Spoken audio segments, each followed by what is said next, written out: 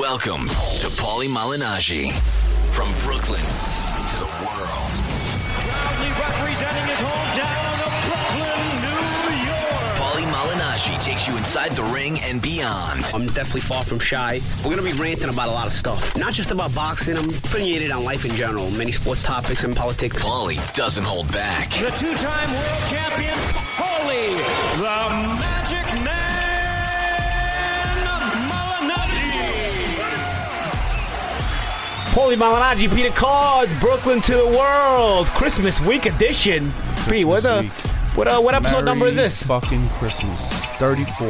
What's wrong, dude? What's with the lack of excitement tonight? What's the problem? What's going on over here? I'm tired today. You're tired? Yeah. You play cards all night. That's why you're tired. That's right. Eh? That's right. Guy thinks he's I was gonna say Ron Jeremy, but that's not what you were doing. The guy thinks he's. I was getting fucked. I wasn't fucking. Well, give me a big name card player. Guy thinks he's Phil. Guy thinks he's Phil Ivey. Thought he was playing cards with his dick. Unbelievable. Hey, you can't all take a drink of water at the same time. See, We can't. We had a pause. We took a little sip of water. Now we're back. That's here, taking sips and giving out the water. I just came from my Christmas party at the Magic Man Customs Body Shop. That's a body shop that I own, car body shop. Anybody that needs anybody gets into bad accidents or even little accidents, even a little fender bender, customize, or you just customize your stuff, bring it over to 1902 Neptune Avenue for Paulie Malignaggi's Magic Man Customs. I don't do any of the work, so if you actually think that you got your car painted by Paulie or whatnot, it's probably not. Oh, that's the best. Case. No, Seth, really, they call like, is Paulie there? Yeah, and his partner's like, I'm actually almost never there. Yeah. No. I was there today for the party. Like, yeah, he's under the lift. Yeah. Yeah, they do. They call. My partner tells me all the time, yeah, people call for you, like, as if you're really going to be here. He's punching hubcaps in the back. Sometimes he tells them. Sometimes he tells them on purpose. Like, he's doing a spray paint in the booth. He's repainting a Benz right now. It's also affiliated with Future Legend. Yeah, I have the same partner for Future Legend and for Magic Man Customs. We're good friends, me and Frankie Future Legend. We got to actually have him on the show one of these days. We got to bring on my partner at Future Legend and at the body shop. We're going to have him in the new year. We'll definitely bring him on the show. We'll get into the story about how Future Legends, the clothing brand company, started and the noble reason we started it and whatnot, or he started it and I joined along, and all that good stuff. But right now, a good man, Frankie. Yes, good man is right. Go to futurelegend.com. Boom. That's it. Not a single word extra. Let me do the talking over here. So we're Christmas week podcast came from that party. Now we're over here doing at this party. You know, it's just the main crew today. We don't have any guests. You know, what's going on with that? What happened? What happened to Nicky Lupo? Nicky Lupo. Jay Swoosh. Swoosh. I don't know. No, we don't have anybody over here. And Pete Sober. And anybody? And no Stitch Duran. We had him that time, right? Well. Gotta start getting some guests on. Like I said, we gotta get Frankie Future Legend on one of these weeks. Stitching people up. Yeah, exactly. What else was I getting into? Well, we took the train today. We took the train into the city. Yeah. How was that, Pete? Oh, no wonder he's depressed. Well, you know what? That kind of started it. That kind of started the whole ordeal. We took the car. We drove halfway. Then we said, you know what? Jump on the train. That's what we did. New York City subway system. Boom. You know, we still stayed dry, right? In the rain, still stayed dry. Yeah, outside is really packed. I didn't want to deal with that traffic. I didn't want to deal with that traffic coming into the city. A little going rainy. Home. Tourists. It's horrible. I photobombed somebody while we were walking to the studio. I do that every day. Yeah. Somebody recognized me on the train. Yeah. They took a picture with me. I always wonder when people recognize me on the train if they think like it's weird that I take the trains. You know, I mean, I don't think it's weird, but I wonder. Bloomberg takes it. You know what's funny? My manager was at he took Raul, the soccer player. Anybody who's a football fanatic obviously knows who Raul is. He was a superstar soccer player, mainly for Real Madrid, but and also the Spain national team. But anyway, Raul played his final season of soccer here in New York for the New York Cosmos. It's a team, obviously, that was very, very famous in the 70s and 80s for the NASL, and they're trying to rebuild that league and rebuild that team. So they signed Raul, you know, and it's kind of like his last year. It was kind of a farewell year. The Cosmos won the championship this year for that league, and, you know, my manager, obviously, you know, we made some hookups with Raul, and, you know, Raul's a very cool guy and really, really fun, down-to-earth guy, people person. So he took him to the Golden State Warriors versus Nets game, and it was the week before my fight, so I couldn't go. So So Raul brings his kids because his kids want to see Steph Curry. Raul doesn't know who Steph Curry is from any Curry at all, you know. But his kids, He thought they were talking about chicken. yeah. So, but Raul's kids, they know Steph Curry. So like, oh, we want to go. So he tells my manager, my kids would like to see Steph Curry. So, you know, thanks to Brett Yormark at Barclays Center, we get them some tickets, and they go. Raul takes the train to Barclays Center. So that's why I say, like, you know, even the superstar phenom like Raul takes the train to Barclays Center. And my manager asks him, he goes, does anybody recognize you in this country? You know, because this country obviously doesn't follow soccer or football, as our friends in the UK call it. They don't follow that sport so much. So, you know, on the train, Raul goes, no. He goes, I pretty much was home free. Nobody bothered me. He goes, I did see a group of tourists from Valencia. They were talking in Spanish, and they were saying how I look like Raul. And they were all, there was about 5 or 6 of them, and they were all talking like, I can't be him. What would he be doing here on the train? Yeah, it would never be him. First of all, what's he doing in New York? Second of all, what would he be doing on the train? You know, that's basically the conversation. And I said, he didn't say anything? My manager goes, nope, Raul just let them talk. He was kind of smiling at the whole conversation, and then they got off eventually, you know. But they were taking the train. They were on the train with Raul for several stops, and they'll never know it. And they'll probably go back to Spain and say there was this guy who looked just like Raul on the train in the subway system, but it wasn't him. So that's when you get on Twitter and you send him, if he's on Twitter, and you say, hey, were you on the subway system? I see you. I don't know if he'd want to tell people he was, though. Yeah. I don't think he knows those people's Twitter handle either. Yeah. No, them. They would tweet him. You jackass. Listen, I don't think Raul's on Twitter though. I've tried to look for his Twitter because I tried to tweet out a picture with him. Foggy today. I tweeted out a picture with Raul. What is that? You dumb motherfucker! I deserve that. So Give him a couple quick jabs, light ones. Yeah, he's a little smack. But you know, I don't think Raul has a Twitter because I put up a picture with Raul. He's old. On Twitter like a month ago, and he didn't have a handle. I had just linked the New York Cosmos into it. But for people around the world, that's the quickest way to get anywhere, and you can really blend in. Bro, you had to see the subway system in Tokyo. It's no joke. Clean as a whistle. Like, you could literally eat off the floors, I felt like. The seats were like the Greyhound seats. You know, like the subway seats here, like, they're a little, like, you know, they're not ghetto. They're like normal seats. But then you take like the LIRR and it's a little softer, a little more cushioned, but you pay more. Basically, the subway system in Tokyo, it's all LIRR seats. It's kind of like that, you know, like soft cushion, whatnot, clean. Nobody talks for some reason. It was the weirdest thing. Me and my boy were on the train. We were the only ones talking in the whole car every time.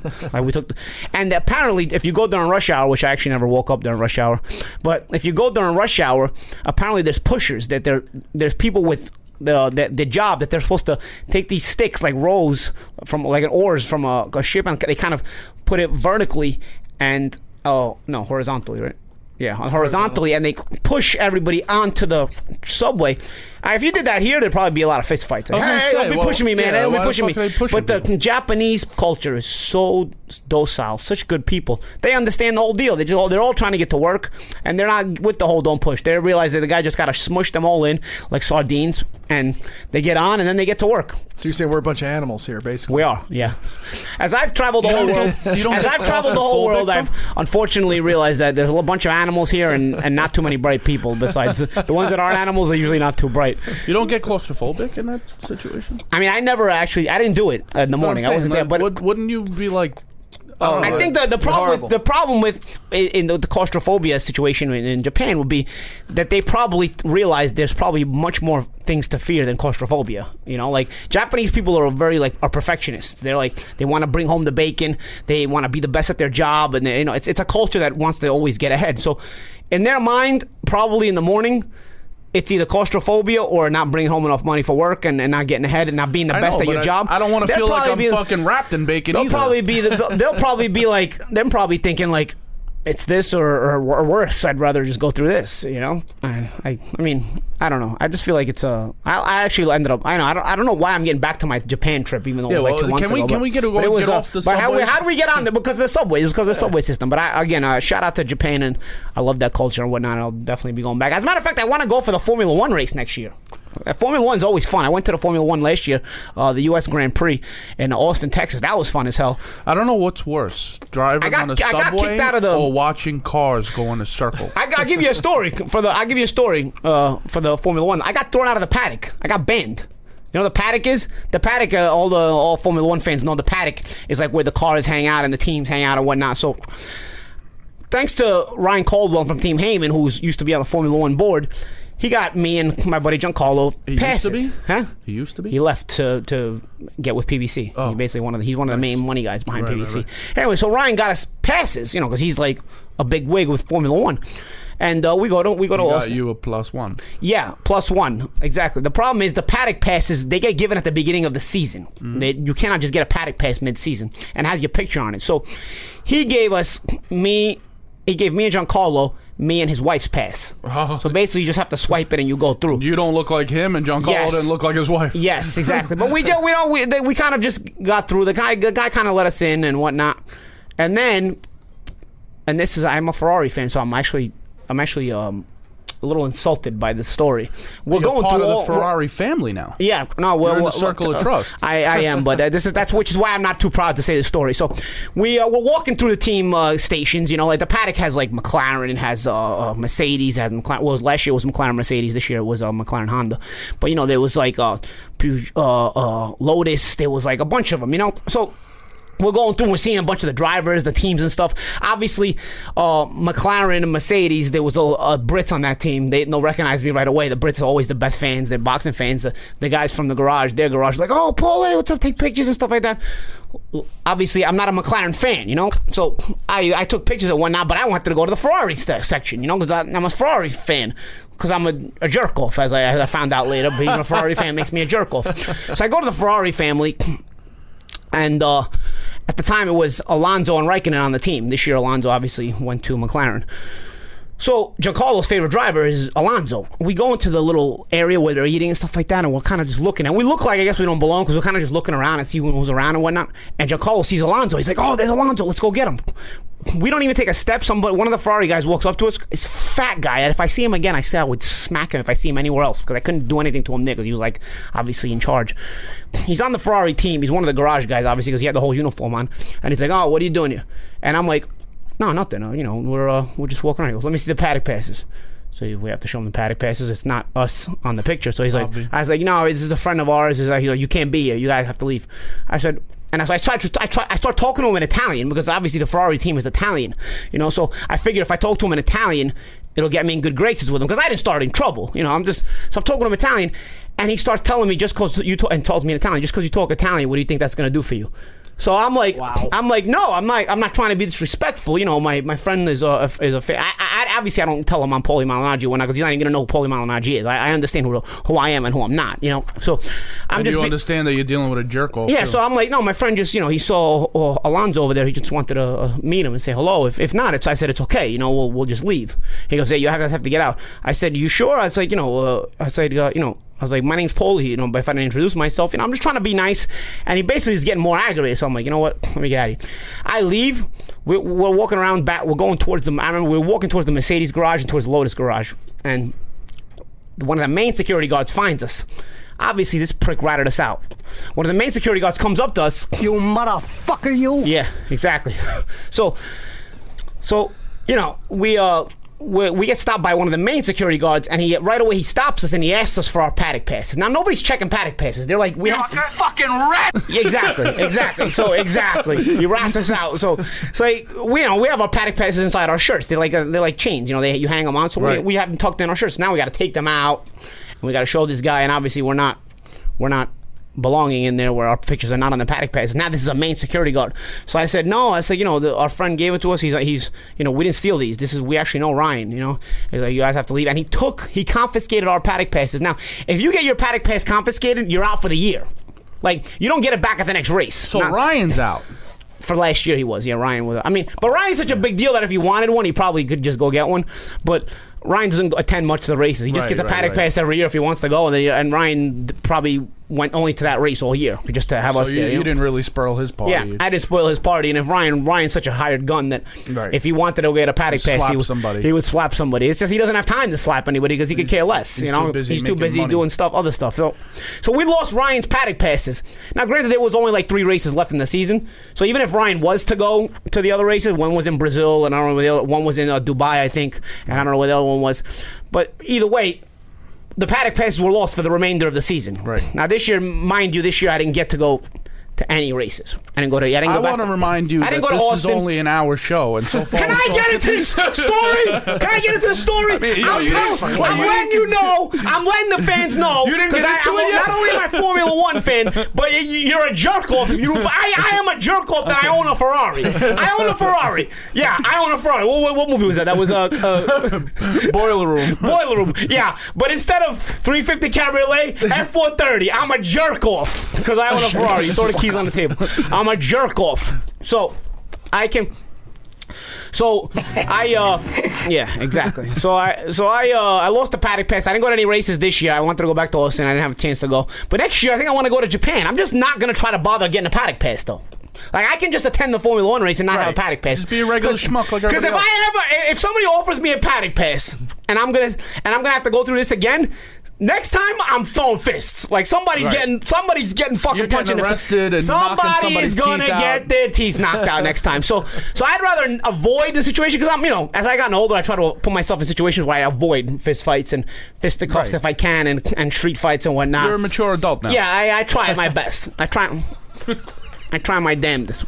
Honestly, I haven't been in a street fight in years, Pete. No. When's the last time I got into a street fight? And that wraps up our show. So, guys, Merry Christmas. So next season, I hope I can go to the Japan Grand Prix. Ryan can hook me up. I just don't want to get any paddock passes. I don't even want to attempt it. Because if I see, first of all, if I ever see that Ferrari guy somewhere, I'm gonna honestly hopefully he got fired from Ferrari. Hopefully he doesn't work at Ferrari anymore.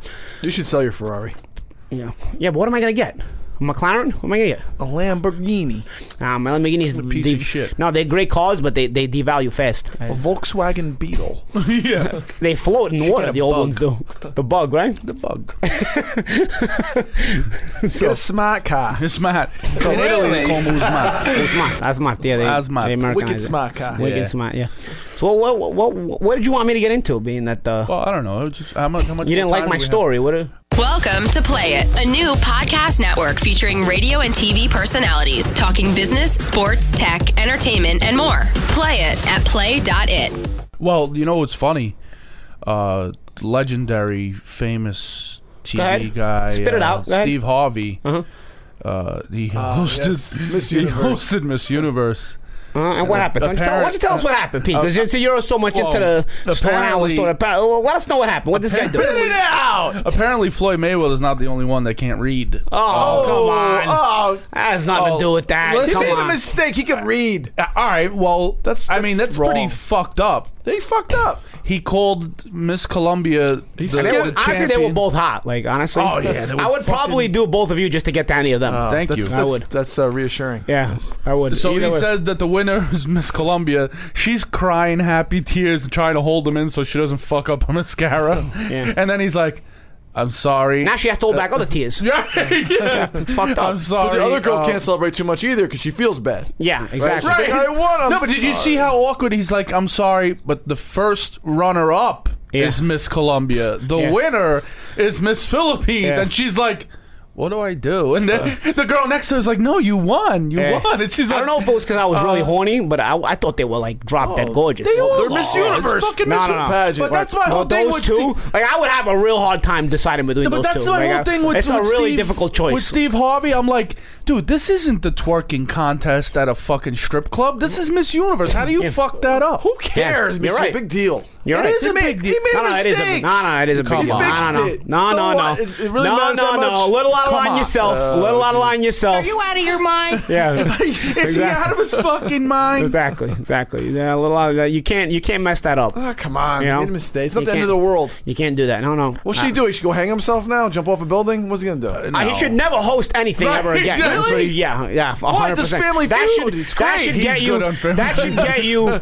get you thrown out of the circle of trust when it comes to hosting anything. You can still be on TV, Steve Harvey. I'll admit Steve Harvey's a funny guy, but definitely cannot host anything Miss serious. Universe. Family Feud is a family-oriented show that's not very serious, so he's fine. As long as it's not serious, Steve Harvey's funny. Miss Universe is serious? Miss Universe is serious, yeah. It's a serious thing. What's so serious about it? I don't watch it. I don't care for it, but people really fucking look forward to it. They got like all of them. Got Miss America, Miss whatever. Yeah, Miss Universe is bigger than Miss America. Miss America competes in Miss Universe and never wins. It's like the galaxy of fucking hot women. Yeah. Well, how's that serious? It should be fun. No, it is fun, but it's but serious. they asked him. No, the best is they asked for him. those girls, a lot of stress. A lot of, they asked them these you can't really, mess up the winner. They asked them these really intelligent questions, and most of them are really fucking dumb, and they have to like really try to sound intelligent. No, for, I'm like, not with the stereotype that all beautiful women are stupid. I'm not gonna say that. Listen, do some of the girls give dumb answers? Absolutely. Right, that's what I'm saying. But I don't think they're all dumb. I don't think they're all dumb just because they're pretty. But come on. I think it's part of the competition and whatnot. There's an element of preparation there. There's an element of nerves there. Like, dude, it's a competition, and as a competitor myself, I cannot condone. There's no room for making that kind of error, bro. If the girls up there are busting their hump, preparing for this day, what the fuck are you doing? All you gotta do is host and name out winners and losers. The least and you answer a can couple do questions. is The least you can do is get your part right, because you have the easy part. You know what I'm saying? And he didn't have to decide who won. All he had to do was say who decided who won. Yeah, exactly. He had to just announce what the decision maker's decision was. Yeah, I feel for him, no, man. You feel for him? I do. I feel for Miss Colombia. Yeah. That's what I feel for. I feel for Miss Colombia. And I feel for Miss Philippines because she didn't get the proper chance to celebrate properly. Yes. Because now she can't celebrate the way she wants to, because now it's like she's got to be self-conscious about how bad she feels for Miss Colombia. And she thought she lost. Not only that, but you also now you're gonna come off like you're rubbing it in if you celebrate too much. Right. You don't even want to do that. He ruined the fucking moment, dude. He ruined the fucking moment. Who was the fight that they were like, oh, and the winner is fucking Lloyd, and Lloyd's like, yeah. And the guy thought he lost, and they were like, no, we fucked up. It's Todd, and Todd was like, I'm sure there's happened plenty of times. It's also happened. Or HBO. It's also happened when they find out in the locker room, like later on. What about when the guy gets announced to win, and then the locker room? No, we found out it was a draw or something. Like, that's fucked up, bro. You actually celebrate in the ring and then go home. You can look at those pictures later on in the night, and then you say, man, you know what? None of these pictures matter. I didn't win. Anyway. You know what? Wait. Now listen to this. Speaking of dumb fucks. You dumb motherfucker! Yeah, you know what? I got a really dumb fuck. I want to talk about dumb fucks because we talk about on Brooklyn to the World. Spit it out, buddy. We talk about a lot of dumb fucks. Don't hold it back. Just spit it out. Brooklyn to the World. We talked about Eric T. Schneiderman for a while. Yo, I heard they're now Texas trying to ban. Yeah, that's what I got to tweet yesterday. Now too? I got to tweet that Texas is trying to ban. Well, I have a really dumb fuck, sports, and he's been a dumb fuck for me for a long time. Who? Freddie Roach. So Freddie Roach. You dumb motherfucker! He really is. What happened? So he says, what did Freddie do now? I saw a tweet like last week or a couple of days ago that he feels title fights shouldn't have catch weights. Didn't Freddie and his team invent the catch weights? He did. I mean, how much more of a hypocrite can you be? I agree. I agree. I'm the one that's been saying it for years. I agree, but I don't know that you can actually make the rule and then take it away. Right. You know what I mean? Like, you're not in the position to be saying that if you're the one who was part of so many of those situations. Oh my God, he's the one that started it between Pacquiao and Floyd. I mean, right. And then he did it with Cotto. He just did it a few weeks ago. He's done a few fights like that. Yeah, Pacquiao had a few fights like that. A bunch. But now with then he's talking about it with Canelo and Triple G, which he has no personal nor financial interest in either fighder. Yeah. So maybe he does have a personal interest because Canelo beat his fighter, so he's personally he's offended by that, you know. I don't. And he made him lose weight. Yeah. Do you guys think Triple G should have to lose weight to fight? No, I don't. I think Freddie's right, but he's just such a hypocrite and a fucking egomaniac. He literally will let diarrhea roll off his tongue and not have any conscience about it. Well, that's unfortunate. That's just a lot of times the Los Angeles way, man. It's fucking ridiculous. A lot of people. And the person that's like taking his interview doesn't like pull the mic back and go, "What the fuck did you just say?" It's like, not really his job to do. But I'd be like, "I'm sorry, haven't you been like?" Would you just say like interview over? That's it. You're done, Freddie. I'm sorry, Freddie. Wait, time out. Before I beat you with this mic, didn't you start this whole fucking thing? No. I just slap him with the microphone and go like I would have said the this. record. Like, I would have said, You call yourself a man? you stupid motherfucker, you. Yeah, exactly. You dumb motherfucker! Exactly. So. How did that turn out then? That's it. The interview just got done. I didn't listen to the fuck. I'm not. Do you think? Would you say catch weights are going to happen in the new year or whatnot? You know what you're going to start seeing next? Heavyweight catch weights. Yeah, like we'll fight you, but we got to meet at like 240. I'm not fighting Tyson Fury at 260. He's got to come down to 225. Yeah, you're going to start seeing heavyweight catch weights. So that's when you know boxing is gone in the shitter, when you start seeing heavyweight catch weights. Freddie Roach, every Pacquiao fight would be in the well, we're gonna knock him out. Every fight's like knockout. Yeah, you haven't a knockout in 10 years. Yeah. Very confident when you guys calling around Superman, right? Calling around too, knock him out in fourth round. We're gonna knock him out in 5. Yeah. That's usually when the look at the difference. Look at the difference. Look at the difference when Pacquiao fought Margarito. The size difference and how aggressively he was able to fight Margarito, and how non-aggressively Cotto was forced to fight Canelo because of the same size difference. Actually, more of a size difference because at least Cotto's naturally bigger than Pacquiao. Even I mean, if common sense wasn't any more common, if common sense wasn't any more obvious, we wouldn't know what to do. Obviously, common sense isn't very common though. That's the problem. No, it's not. People don't actually use their own, eyes. They just go by. Yeah, just think about it. Pacquiao Margarito, the size difference was way much more than Cotto and Canelo. Yet Pacquiao was able to fight in a very aggressive manner against. Throw over 1,000 punches. Forget about the over punches, just an aggressive manner, being in the pocket a lot or whatnot, Or Cotto, who fought a brilliant fight with Canelo and lost, I thought, but fought a brilliant fight because he was forced to, adjust the game plan, and I thought he fought very well. Pick his spots for the smaller man, and I credit that so much because I know the difficulty that you have to be much more disciplined against a bigger guy. We'll get much less credit. Right. We'll get much less credit. He had to pick his spots because he's human. It's a joke. What about Jim Lampley talking about how we would never know how great Cotto would have been if he wouldn't have got cheated against Margarito? Oh, only against Margarito, buddy. Only against Margarito. Yeah. I love that. Only against Margarito. Because he shouldn't have been undefeated when he fought Mayweather. Cotto shouldn't have been between two undefeated guys. Cotto got cheated only against Margarito. I know. Get the fuck out of here. The fuck. Give me one of those sound bites, please, Seth. Give me one of those sound bites. Oh, boy. Jim Lampley. Where's your fucking balls? Seriously. They don't have the balls. Fucker, you. Jim Lampley doesn't. Shut the fuck up. Exactly. Don't be such a fucking smart ass, will you? Hey, I know, Joe. I know. So, where the fuck you get off talking to people about me behind my back, going over my head? Anyway. Let's get into the FIFA bans. The FIFA had handed out some bans. Finally, bands make bands, not bands like rock bands, not rubber bands. Oh, ban like as in you're ousting. Oh, ousting. Yeah, out. Like who says that? Bruno ousting. Yeah, ousting. As in you're ousting. They make boxing look clean, man. Yeah.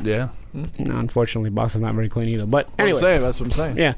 So FIFA gave Blatter and Platini 8-year bans. What are they, Pete? 8-year bans, right? I thought you said a year. No. Like a gun. No. I think it's like between 6 and 8 years. It's never not a year. Yeah. It's like, for me, I tweeted the other day that Platini went from hero to zero. And people say, oh, he was never a hero or whatnot. Well, for Italian soccer fans, football fans, especially Platini, Michel Platini got spent a big part of his career over at Juventus, and he won a Champions Cup there. He won internationally. He won a European Cup in 1984 with France. Obviously, was on a very highly competitive France national team that made 2 semifinals in both 82 and 86. So as a player, he really was a hero to many. Just an unbelievable talent and a pleasure to watch on the field. Obviously, he was before my time. I remember the very, very tail end of his career, but very, very vaguely. I remember France beating Italy in the 1986 World Cup. I lived in Italy, and I remember that day my father just flipping out inside the house. And I didn't really understand what was going on, and I kept asking my mom why my dad was so mad, and she was like, France is beating Italy in the World Cup, and obviously. Looking back at history, Platini scored one of the goals in that game. I think Stopira scored the other goal. But anyway, regardless, Platini was a hero to many as a player, which is all the more disgusting that he's involved in this FIFA situation here. As a player, you should be much more honorable. You should be a much more honorable person as an ex-player because the sacrifices it takes for these younger guys who are coming up and trying to win these games and just putting their not I would say their lives on the line because they're not fighting, but putting themselves on the line. Hard work every day, dedication every day. Skipping out on a lot of the parties going up and whatnot. The dedication it takes to get to a certain level. You're Michel Platini. You've been there. And to be part of all these scams and whatnot, and I've been suspicious of Platini for a while. Like for example, the last World Cup, France barely made the World Cup. They went to the tiebreaker against Ukraine. Remember they went to the playoff tiebreaker against Ukraine. They lost the first leg 2-0 and then won the next leg 3-0. So barely made it by the skin of their teeth. I remember I think it was the 4 years before they barely made the World Cup when they beat Ireland in the other playoff with the weird handball call in favor of Thierry Henry. He scored the goal that eliminated Ireland in those playoffs. So again, it's always been suspicious how France always got good calls, and then they barely qualify, yet they'd end up in an easy group in the World Cup. Like in the 2014 World Cup, France had a relatively easy group. In the 2010 World Cup, France had a relatively easy group, yet they still didn't make it out of it. I remember they had South Africa in their group and whatnot, and they still didn't make it out of it. They had totally a team or an interior team ordeal. But 2014, they reached the quarterfinals. They actually had some people convinced they were actually good. Instead, it was their group that totally sucked, and then they got beat 1-0 in the quarters by Germany, who eventually ended up winning the World Cup. I don't know if Germany ever beat. I don't know if France ever beat Germany internationally. Think 8 years is enough? It's a weird thing. But regardless, yeah, I don't know. I don't think Platini should ever be allowed to work for FIFA. I mean, I don't understand what the ban is. I mean, it's Michel Platini, so he should be allowed to attend and be one of the honored guests at certain FIFA events, maybe after 8 years. It's. But I just don't think he should be allowed to work for FIFA. I mean, I don't know what the ban consists of. I don't think Blatter, he's older than baseball, so he might be dead in 8 years. But yeah, how old is Platini now? Platini's he's in his 60s, right? Early 60s. I think Michel Platini's in early 60s. But Blatter's just a piece of shit altogether. Platini is really disappointing. He turned out to be a shithead, and it's really disappointing. And I don't know. I mean, I'm sure there's a lot of opinions on this situation, but Seth, I'm sure all the Joe Pesci things we have definitely could apply to Platini. Definitely a motherfucker, and definitely all these other situations, all these other things. And again, I mean, You motherfucker, you! no, it's just it's a thing. It's the best sport in the world. I mean, I actually. I don't know. Like soccer more than or football more than I like boxing. I just wound up in boxing. Nothing gets my juices flowing like the World Cup, or like a big international football tournament. Yeah, juices. Yeah, You fuck people out of no, money. Bruno. And get away with it. Yeah, I get you. But it's a situation where you just get so involved, as a player and as fans and whatnot, and then you just hearing at these scumbags. So what about Qatar in the World Cup? Like, how much money was given to get Qatar that World Cup? God only knows what happened to get Qatar that World Cup. That was ridiculous. Qatar, they've never even played an international match in any relevant tournament. How does Qatar get a World Cup? I don't get it, dude. That was one of Really? And then when you see the HBO Real Sports special, that was about what's going on to prepare for that World Cup. That's all the more disgusting. What about the fact that in the summertime in Qatar, it's like 120 degrees Fahrenheit every day? ridiculous. How do the players gonna play? Dry, bro, fucking you cannot desert. do this. Bro, I'm on the verge of not watching the World Cup in 2022. Oh, here we go. I don't know if I can. Bro, I watched the 2002 World Cup. After what I went through in the 2002 World Cup, and all football fans out there, let me know if you agree with this. Tweet us out at me or at Peter Cards or at Seth. What's your Twitter again? Seth the Twit. Let us know what you think of that 2002 World Cup. Because when I watched the 2002 World Cup, I came out of it feeling it was the most corrupt sporting event I ever watched in my life. I have never seen so many blatant bad calls in a World Cup than I did in the Japan-Korea World Cup 2002. It was so disgusting that halfway through the World Cup, I stopped watching. After the Spain-South Korea quarterfinal match, I said, this is the last game of this World Cup I'm watching. All right. When Morientes' goal got called off after it was already in the net, it was called off for an out of bounds. That the ball went out of bounds before the guy crossed it. When I saw that, I was like, that's it. I think that's it for this World Cup. And then you think about it, the Koreans were actually the same ones that screwed Roy Jones in the '88 World Cup. Right. So it's not beyond them not the to World throw Cup, around the Olympics, some. right. In the Olympics, exactly. But it's not beyond them to scrounge around with some sporting events and kind of play that game. Welcome to Play It, a new podcast network featuring radio and TV personalities talking business, sports, tech, entertainment, and more. Play it at play.it. All right, can we go through a list of sports? Go ahead. All right. You don't watch basketball anymore because you like the Jordan era where you were allowed to check. Right? Hand check, yeah. That's not why I don't watch a lot of basketball. I still watch a lot of basketball. Enough basketball. I don't watch. You don't watch any basketball. Anyway, you don't watch NFL anymore because the rules suck, and I agree. Yeah, they changed the rules, and then everybody's record gets broken. Right. Yet they don't talk about how when the records got set, you had to be a real man. Right. Now you can break any record because you can barely touch a guy when you tackle him. It's pretty much two-hand touch nowadays. Yeah, so exactly. you eliminate the character from the game. Right. It's all talent. You put your foot down and you don't watch football. I watch, but not. You don't really watch it. Yeah. All right, so that's two down. Baseball, you don't like that you can't. The home plate collision. Home plate collision. Right. They ruined it for me. Yep. Right. So you don't watch baseball. They ruined the home plate collision. Three sports down. Yeah. 3 major sports in this country. You you're gonna refuse to watch your favorite sport as you just No, just the 2022 World Cup. Oh, all right. Well, it only happens every 4 years, so you're gonna sit that one out. I'm gonna sit that one out. Yeah. So that's all right. 2022 World Cup. Because I've already, and only because if I hadn't been through the 2002 World Cup, no, let me ask you a question. Hold on a second. I'm not done. I'm not done. You're out of order here. No. 2002 World Cup. If I didn't go through watching that miserable tournament, right? Maybe in 2022 I would feel like some sort of optimism about, hey, you know what? Maybe they'll work something out and make it fair. But because I watched the 2002 fucking World Cup, and I've never seen such a disgusting sporting event in my life, and what's more disgusting is that nobody actually talks about it. I'm the only one that brings this up. Did anybody actually watch the 2002 World Cup? South Korea and Turkey were playing the third place match. Mm-hmm. Those teams never even get out of a group. Those teams don't even qualify for the tournament most of the time. They were in the semifinals. Very good. So.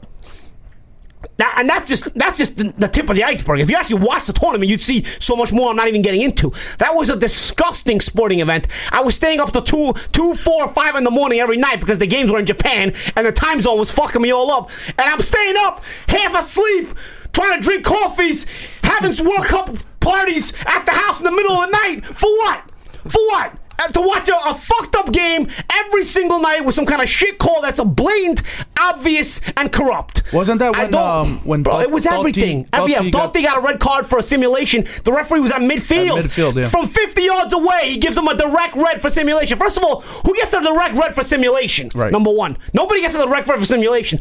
He gave it to him from 50 yards away. No less. 50 yards a fucking way, he gave him a direct red from simulation. And at the end in that game, he also had taken away a goal from Italy that was good. That happened a bunch of times. I watched Portugal get screwed by USA in that game, and with some shit calls. I watched Argentina get screwed. I mean, that tournament was a clown tournament, bro. It was designed to try to get South Korea and Brazil in the final because FIFA loves Brazil and they get all the calls. And obviously, South Korea was one of the hosts, and they corrupt as it gets, as we saw in the 88 Olympics. And they almost did it. If it wasn't for a very stern German team, they almost did it. And you know what's funny about all that? Anybody that watched football back then will understand this. Brazil and Germany were not very good for the 2002 World Cup. Brazil and Germany are usually very good teams. For the 02 World Cup, they didn't qualify with very strong teams for that World Cup. Brazil didn't win the South American group. Germany was looking half and half-ish. As a matter of fact, in the 2000 Euro Cup, they got eliminated in the group stages. They lost all 3 fucking games. So you get to the 02 World Cup, Brazil and Germany were good only in name. Brazil and Germany in reputation. They weren't very good teams. Yet, those were the finalists. Why? Because the other 2 semifinalists were Turkey and South fucking Korea. I think I want my money back. Yeah, exactly. I did. I wanted my money back. I actually didn't watch past the quarterfinals. After the Morientes goal got taken away from South Korea, then South Korea beat Spain in the penalties. That's it. I was done. Go ahead, Pete. Go ahead. I have a legit question. Go ahead. Go for it. Pete, go. You go. My turn. Wait, Pete. Go ahead. Yeah. I have the floor. The floor is yours. Go. Do you like? But you got to spit it out when the floor is yours. That's your problem water today. Breaks? Do I like my water? The water breaks in soccer? You know what? I'm not crazy about them because all the players didn't have to go through it. But I understand. Listen, it has been worse in the water breaks. Am I crazy about them? No, because I remember the '94 World Cup final where it was like death and nobody got a water break. Nobody got a water break. What, Pasadena, right? Rose Bowl, right. July 17th, 1994, right. Brazil versus Italy. Death of heat. As a matter of fact, I saw Gianluca Pagliuca do an interview like a year ago, and he said you were dying on that field. And he's the goalie. And I was like, dude, you were the goalie. You weren't even running. But he had to just sit in the sun, though. That's the problem. Imagine and the goalie's uniform is a little hotter. You know, the shirts are thicker, and he's got to wear gloves. Wow. But imagine, it feels so bad for him. What about Baggio? Now, imagine you got water. Who knows? If we got water breaks, maybe we score a goal in that game. And we beat Brazil. A water bottle? Probably not. The goalie has a water bottle. I know. It's probably hot as hell. You can put a water bottle in that sun. You kidding me? You're going to have boiling water by halftime. Do you like the goal line review? Yeah. That's cool, right? I think all that stuff, it helps the game. I think all that stuff helps the game. Some of the changes in football or soccer, I think they're okay. Do I think it's a little harsh now with yellows and reds as opposed to the way it used to be? Yeah, I think, but at the same time, it's not as bad as the changes in the other sports, Right. It's not as drastic. I do think they should call the change of the offside rule when they changed the offside rule years back with when one guy was offside and he wasn't part of the play. then it would still be called offside no matter what. Now it's a passive offside where if one guy's offside and he's not part of the play can still continue. A lot more goals are scored this way, but also a lot more players can pad their stats with a lot more goals. So you see today's players and you see, this guy's all the leading goal scorers for every single tournament are always in a modern era. You notice that? That doesn't mean they were better than the old era. That doesn't mean they were better than Maradona or whatnot or the other players. You know, it just means it was in a different era and the rules were a little bit different. You know. But I can live with some of those changes. Right. I don't like the 2022 World Cup in Qatar, though. I might have to take a pass on that one. You're old school, really, I don't want to. I look forward to these international summer tournaments. If you get a chance, you have to watch this special if you haven't seen it. HBO Real Sports. Real Sports. That's all the FIFA Brian Gumbel. bullshit. Yeah, on the FIFA. It's a great show. It's insane. Is it on YouTube? Yeah. Why are you gonna mess with soccer? Just let them play. No. Forget about messing with soccer. These guys, first of all, they're oil money, right? So they're the ton of money. It's money you can't put a dent in what kind of money they have. They're naturalizing citizens of other countries so they can have a good team by the 2022 World Cup. That's number one. Their country, listen, not even real Qataris. Go ahead. Their country, I like that, Qataris. Their country cool. is the size of Connecticut.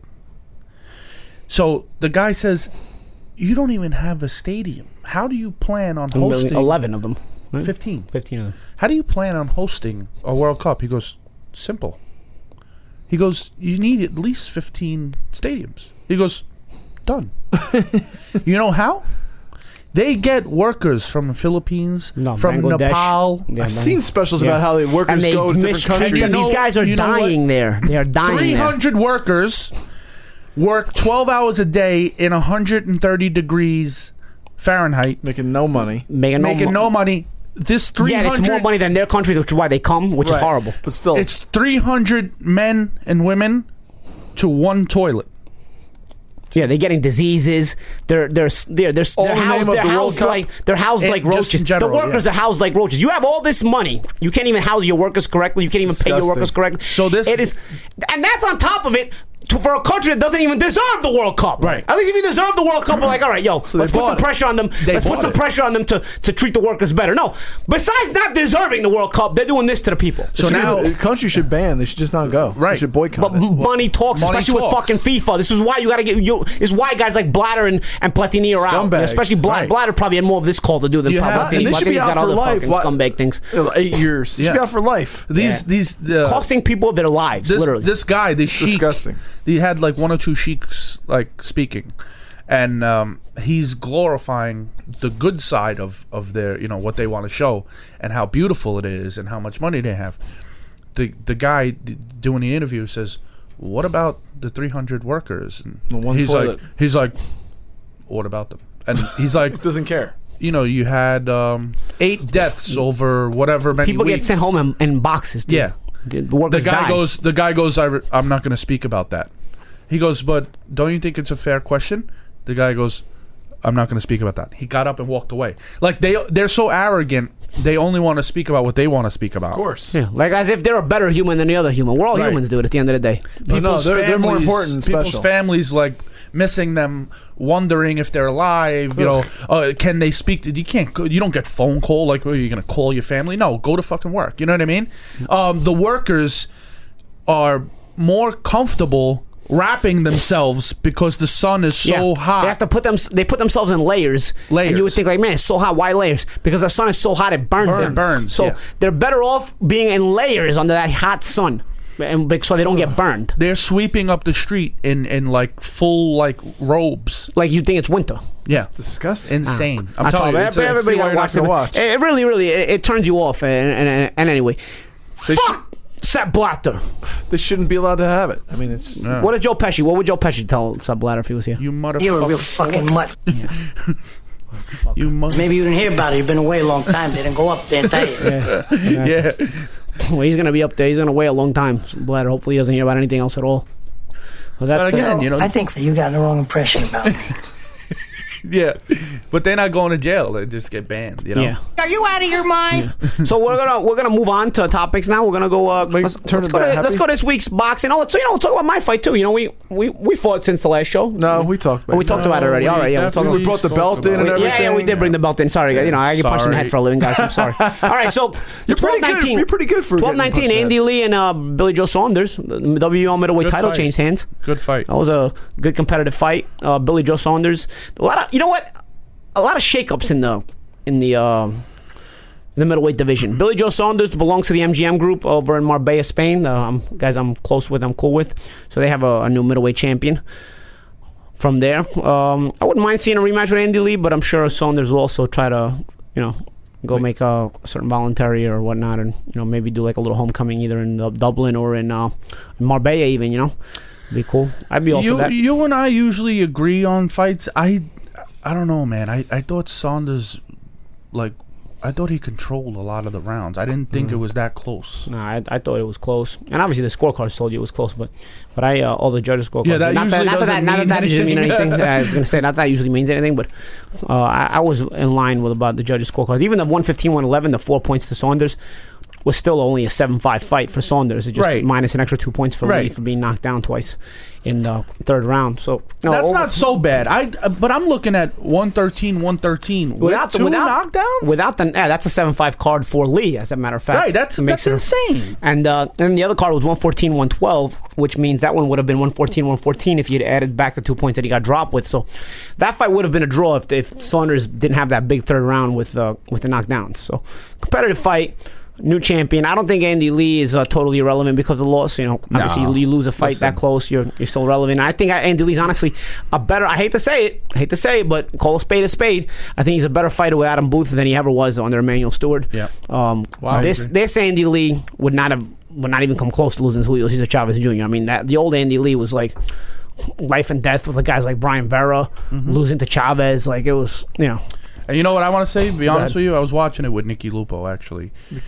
And anybody seen Richie? You know what's crazy? We watch these fights on the TV, and people have beers, watch the fights, and you criticize. The guy has balls of fucking steel. You get knocked down like that twice. Go back to the corner, come out, and go and try to rip the guy's fucking head off. When I would have been calling my mother, like, Ma, is it okay to come home? Like, I want to go in the corner and just cry and fucking maybe kill myself. You know what I mean? Where's your fucking balls? Exactly. Where's my fucking ball? I don't have any. You know what I mean? This guy's a tough kid, man. Because it's not the first time. Like, that's where somebody just has that pedigree about them. Like, they're just cut from a different cloth. No quit. It's not even a thought. No. Like a lot of good fighters, like top level fighters, that's a big thing mentally. Is like, you got knocked down, you know what? Make sure to go out and have a good round. Yeah. It's a top level. Try to take the play away from the guy. I think that in the moment you get knocked down, the other guy has all the confidence and he has the momentum. And I think sometimes that minute break, if you get out of the round, if you can really make a concerted effort to get that next round, it's more than just a 10-9 round. For me, it also means taking away the psychological edge from the guy that just knocked you down, and now he's telling himself, wow, I almost had this guy out of here last round. Now I can't even win the next round. This fight's still up for grabs, And I think Andy Lee did that. I think he had a pretty good fourth round after that third round where he got knocked down. I remember getting rocked by Herman Ngujo in the 7th round of my fight with him, and trying to make that concerted effort to come back in the 8th round and walk him down and beat him.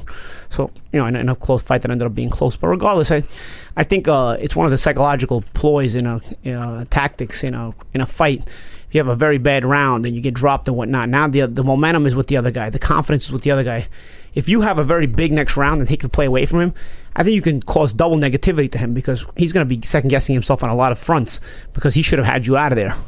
So the psychology of combat is so weird in some ways. Not, I wouldn't say weird, but it can be complicated in some ways. Deep, and it's deeper than sometimes you actually think about when you're just watching a fight with your friends and you're just watching it and just going through the motions and being entertained and whatnot.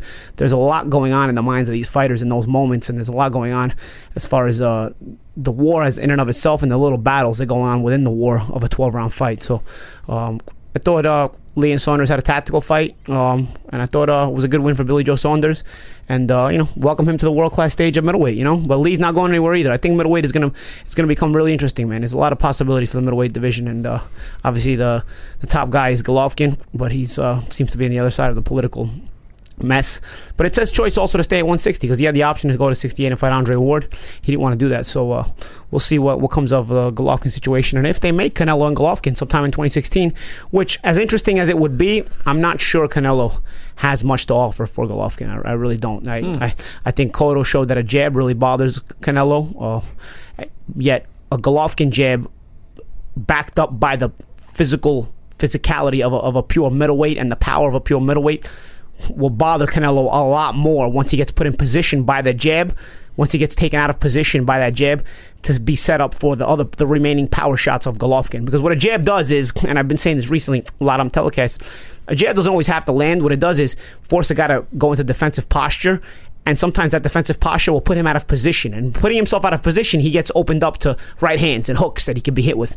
So what Cotto showed in the Canelo fight, Cotto was just too physically small to take full advantage of it, was that Canelo is bothered by a jab, but he also can be put out of position himself when a jab is flying his way consistently. And I think that Golovkin, not only does he have that middleweight firepower, but he starts using his jab consistently, puts Canelo out of position. Now you have the middleweight firepower you got to deal with once you are out of position. You're not dealing with a blown-up junior welter or welterweight like Cotto anymore. Now you're dealing with a full-fledged middleweight. And once you get put out of position by that jab, you're going to pay a heavy price. So as of right now, in this moment here in December 2015, I'm not sure Golovkin and Canelo is very competitive. We'll see by the time they make it, hopefully at some point next year. We'll see if Canelo makes any improvements and whatnot.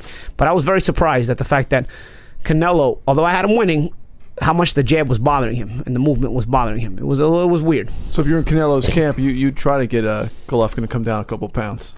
Yeah, I think so. I mean, granted, Golovkin has the other titles. I think Canelo has the WBC title, which is the only title I think Golovkin is missing to have the collection of the entire world titles collection in middleweight, right? Oh no, the WBO title is for Saunders. But regardless, I don't know. I don't know how that negotiation is going to work out because Canelo is still the bigger star, and sometimes the bigger star, this is business, unfortunately. So the bigger star, a lot of times calls the shots. So we'll see. We'll see how that plays out. Golovkin, unfortunately, can only do like 100,000 buys. Yeah, 150. What did he do? 150. Something like 150. Yeah. Anthony Joshua did like 450K. Right, in the UK. That's amazing. Those fans in the UK. Shout out to the UK. Overseas? Shout out to the UK fans. What overseas? They have Triple G fighting here for like 5 years already, no? A bunch of years in a row. Shout out to the UK. 450,000 for a prospect. Right. Anthony Joshua, fights. Unbelievable. That is an amazing backing. That is awesome. That is just awesome. I don't think the casual fan knows about Triple G yet. That's what I'm saying. Yeah. Nah. Anthony Joshua's got 14 fights, bro. Yep. He's also a heavyweight.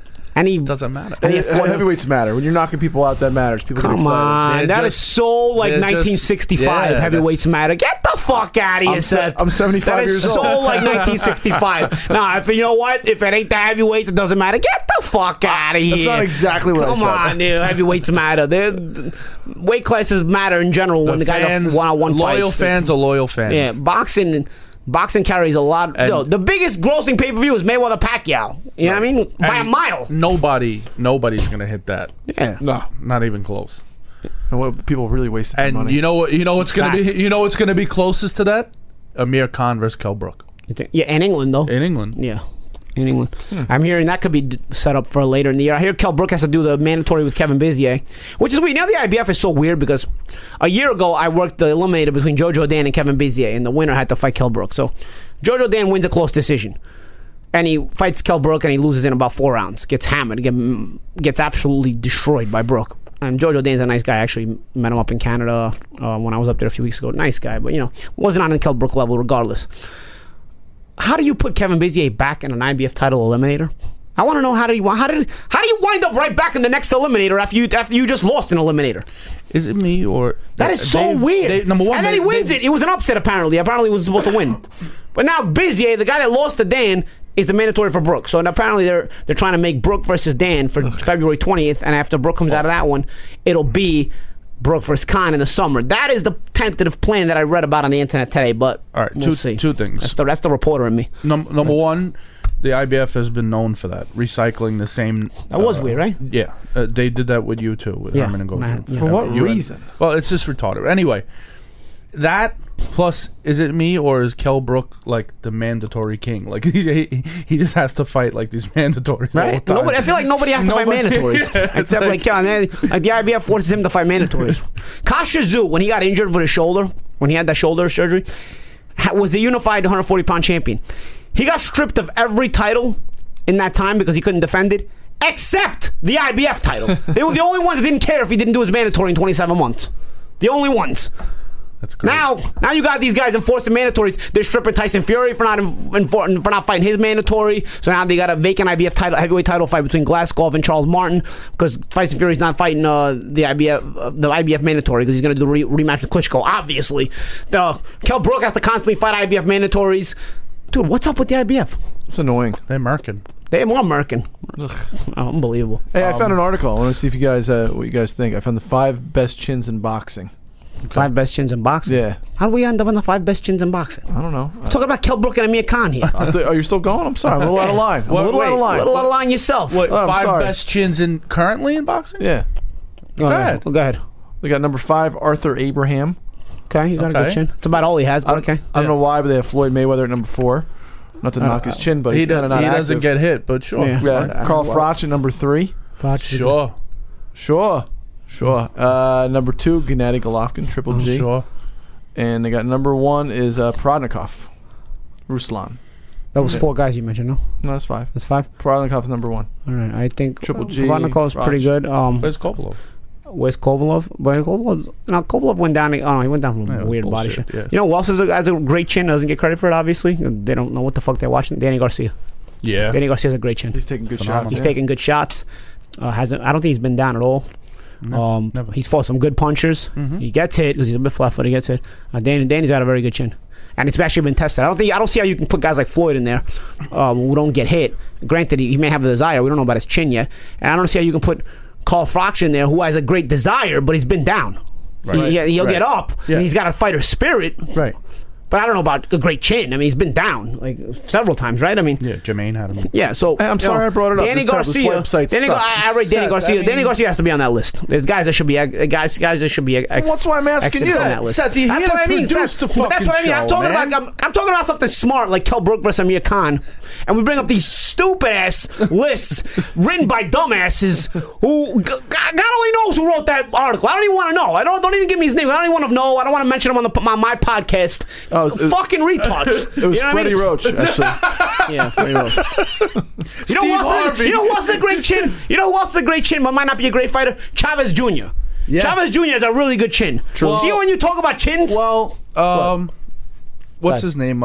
From far said. Come on, bro. Get the fuck out of here. I was a light heavyweight. Come on. I expect a moron to give me that example, not you. Come on. He does Are you out of your mind? Yeah. Fuck out of your mind. No, he does. Talk about he moved up light heavy. He fatted himself up to light heavyweight, and then he fought a light heavyweight. He's supposed to be like because weight classes do matter. He's supposed to be like 154 pounder. Yeah, exactly. Chavez Jr. has a really good chin. Yeah, he gets hit with everything in the kitchen sink.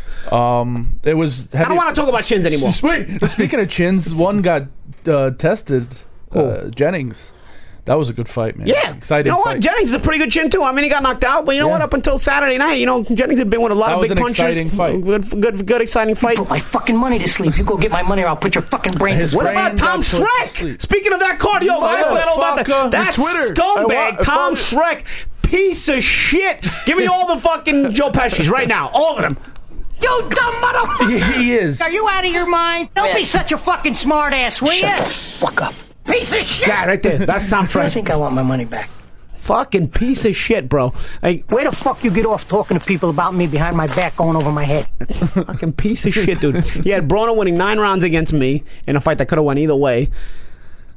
Yeah. Then he has Nicholas Walters losing to that guy Sosa 6-4 Saturday. God. In a fight that was probably 10-0, 9-1 if you want to be generous. For Walters, he had him losing the fight 6 rounds to 4 in the fight that ended up being a draw. I followed you on Twitter. I was like, uh-oh.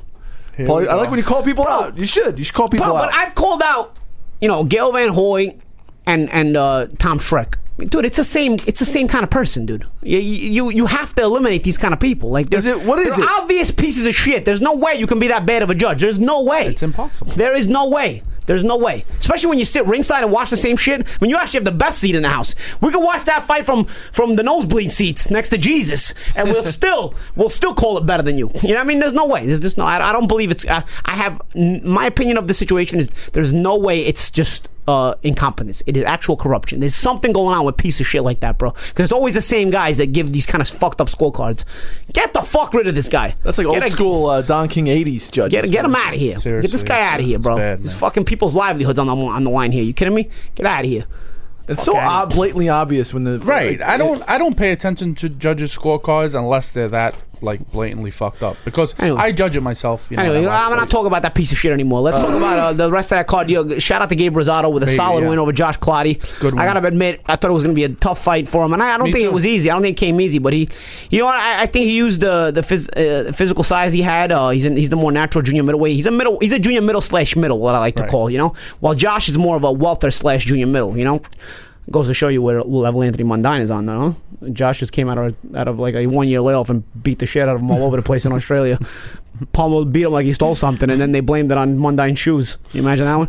And then on his boots. Yeah, and then this fight, Rosado, who's always in a tough fight. I gotta be honest, Rosado has a murderer's row of a resume as far as being forced to fight so many tough fights on his record in order to get paid. Sometimes, you only see this kind of shit in the United States, man, where fighters come here and just have to fight constant tough fights, or fighters that are from here. You don't see the foreigners having to face this kind of a murderer's row of opponents all the time. And it's crazy, unless they come here, obviously, because I think Carl Froch is the kind of guy that also has faced a lot of top opposition, and he's a foreigner. But regardless, Rosado gets a much needed win in a fight that also. Maybe Clottey doesn't have a bigger name as some other guys, but it's not an easy guy to deal with at all. At all. I was not sure he would win this fight, but shout out to Gabe Rosado. Shout out to Fernando Vargas in the corner. My boys, training shout out to Fernando Vargas. You know what? Cool. Shout out to Josh Clottey. Once in a while he makes an appearance. Hopefully he doesn't take another year off, because he's actually a pretty good fighter himself. So it was a pretty good weekend of boxing overall. Any other fight we missed? Oh, Shabransky with he fought that Cuban. Yuneski Gonzalez. What a fight that was. Yeah. That was a good-ass fight. They went at it for 12 rounds or 10 rounds, whatever it was. That poor guy, man. Shabransky is an exciting fighter, a good fighter, managed by our boy Evie. But at the same time, I don't know how long of a career he can have. He's exciting. He'll make for exciting TV. He'll be like a shooting star. It'll be nice while it lasts, but it won't last very long. I think Shabransky is an exciting fighter overall. Go ahead. The Cuban, that's... but Gonzalez, you know what? He acclimated himself well. I know, performed. But he's the one that got screwed against Pascal. I know. Fucked him. That's what happens. Hopefully they bring him back because he's also a good fighter. I wouldn't mind seeing him again. He's good for TV. Light heavyweight is so tough, right, man? Think about the light heavyweights that are out there. John Pascal and Kovalev fighting each other. Andre Ward is entering the fray. Those two guys that just fought Saturday, Shabransky and Gonzalez. Birbetiev. You got Birbetiev. You got... what else? Who else is there? Sullivan Barrera. Adonis Stevenson. God. Light heavyweight is stacked more than you really consider. And this fighter from all corners of the earth, no less. We light heavyweight is stacked. Middleweight is stacked. Welterweight is stacked. But light heavy is stacked like welterweight. When you think about stacked, usually welter is always the most stacked. Right. But you got featherweight is stacked, middleweight is stacked. But bro, light heavy is stacked like welterweight is stacked, like legit stacked. Yeah. Like there's a lot of top guys. You know what I mean? Usually if you got 5 really good fighters in a weight class, you think wow, that's stacked. 5 or 6. Because usually there's only 1 or 2 that really stand out, and the rest are pretty good. When you got 5 or 6 that are really good, it's it's considered stacked. And that's featherweight, that's middleweight. But then you got stacked, where it's the top 10 or 15 are rough, like welterweight. And light heavyweight is like that now. You know what I mean? Boxing's in a great place right now. It's in a good place if you're a fan of boxing. You just got to be able to follow along, because sometimes it gets complicated to follow along with these politics. But I think that's not going to wrap up our holiday show. Anything else you want to say, Pete? Not really. No. I said a lot today. I got to be honest. I felt like I said a lot. Usually you're a lot more alive. You're a lot more vocal about things. I felt like you were a little quiet. So I felt like I had to carry the show today. I don't know how the viewers at home felt. It was a sobering show for me. I'm a little dehydrated. Are you a little dehydrated? That's what. Man. You hear that? You call yourself a man?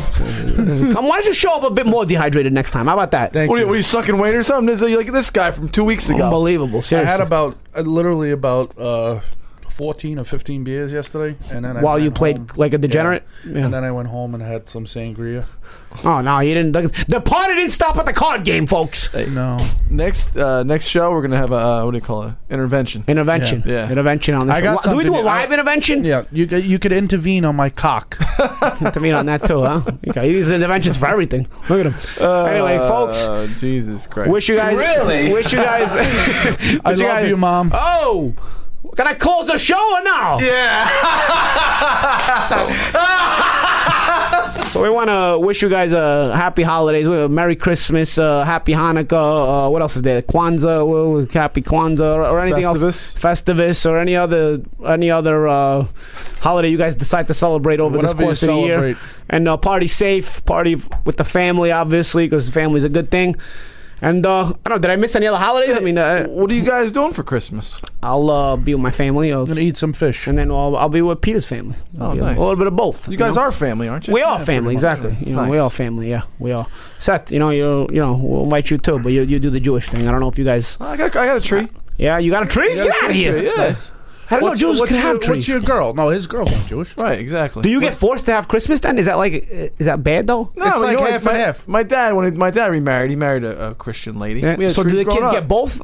Yeah, I thought there was Santa. You get like a million presents then, no? You did Hanukkah, and then you get what? You know, another podcast are giving me shit about this. Oh, you got 8 presents and you got Christmas too. I never got 8 presents. I never got a present every day. Yeah, I wasn't a rich Jew growing up. I grew up in the Jewish ghetto. I thought all Jews were rich. Yeah, I know. I thought so too. I got screwed. I was like the one Jew who's not rich. You guys aren't? Really? No. Do you guys get cliquey too? Like the rich Jews stay together and the non-rich Jews, do they stay together? Yeah, too? look at me. So it gets cliquey? They spit at me, yeah. So it's like LA. It's like LA. I feel like that's how Los Angeles is. You live where? Westfield? Oh, Westfield's a nice town. Yeah, I'm renting. You rent? You rent? You piece of shit. So that's it. You don't get invited. You're not in the circle of trust anymore at that point. I'm in no You're circle. out of the circle of You trust. can't talk with the Yentas. And, Wait, you're not married and you have children and she's black? Ugh. So man, you must have really. They must have treated you with their. They must have stomped on you. You're like the scum on the rabbi shoe. Seth, don't worry. You're always invited to our parties. I Don't worry. appreciate that. Seth, we got love for this Jew on the Paulie Malignaggi and Peter Cards Come podcast. over and eat some lobster tails with us, pal. Boom! That's how we do. Are they kosher Anyway, lobsters? No. are we gonna have another show before New Year's or no? Are we doing that? I We hope so. We don't know. yeah. We don't know if the office is closed. Okay, we don't know what kind of hours you guys run the show. We'll talk about it off air. Off air. Oh, we'll talk about it off air. All Offline. right, guys, we'll see you guys next week.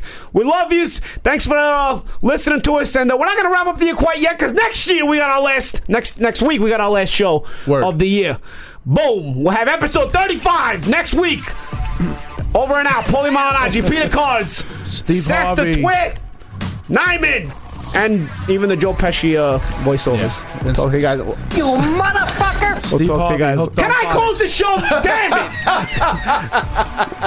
it! And fuck out of here. I'll see you later.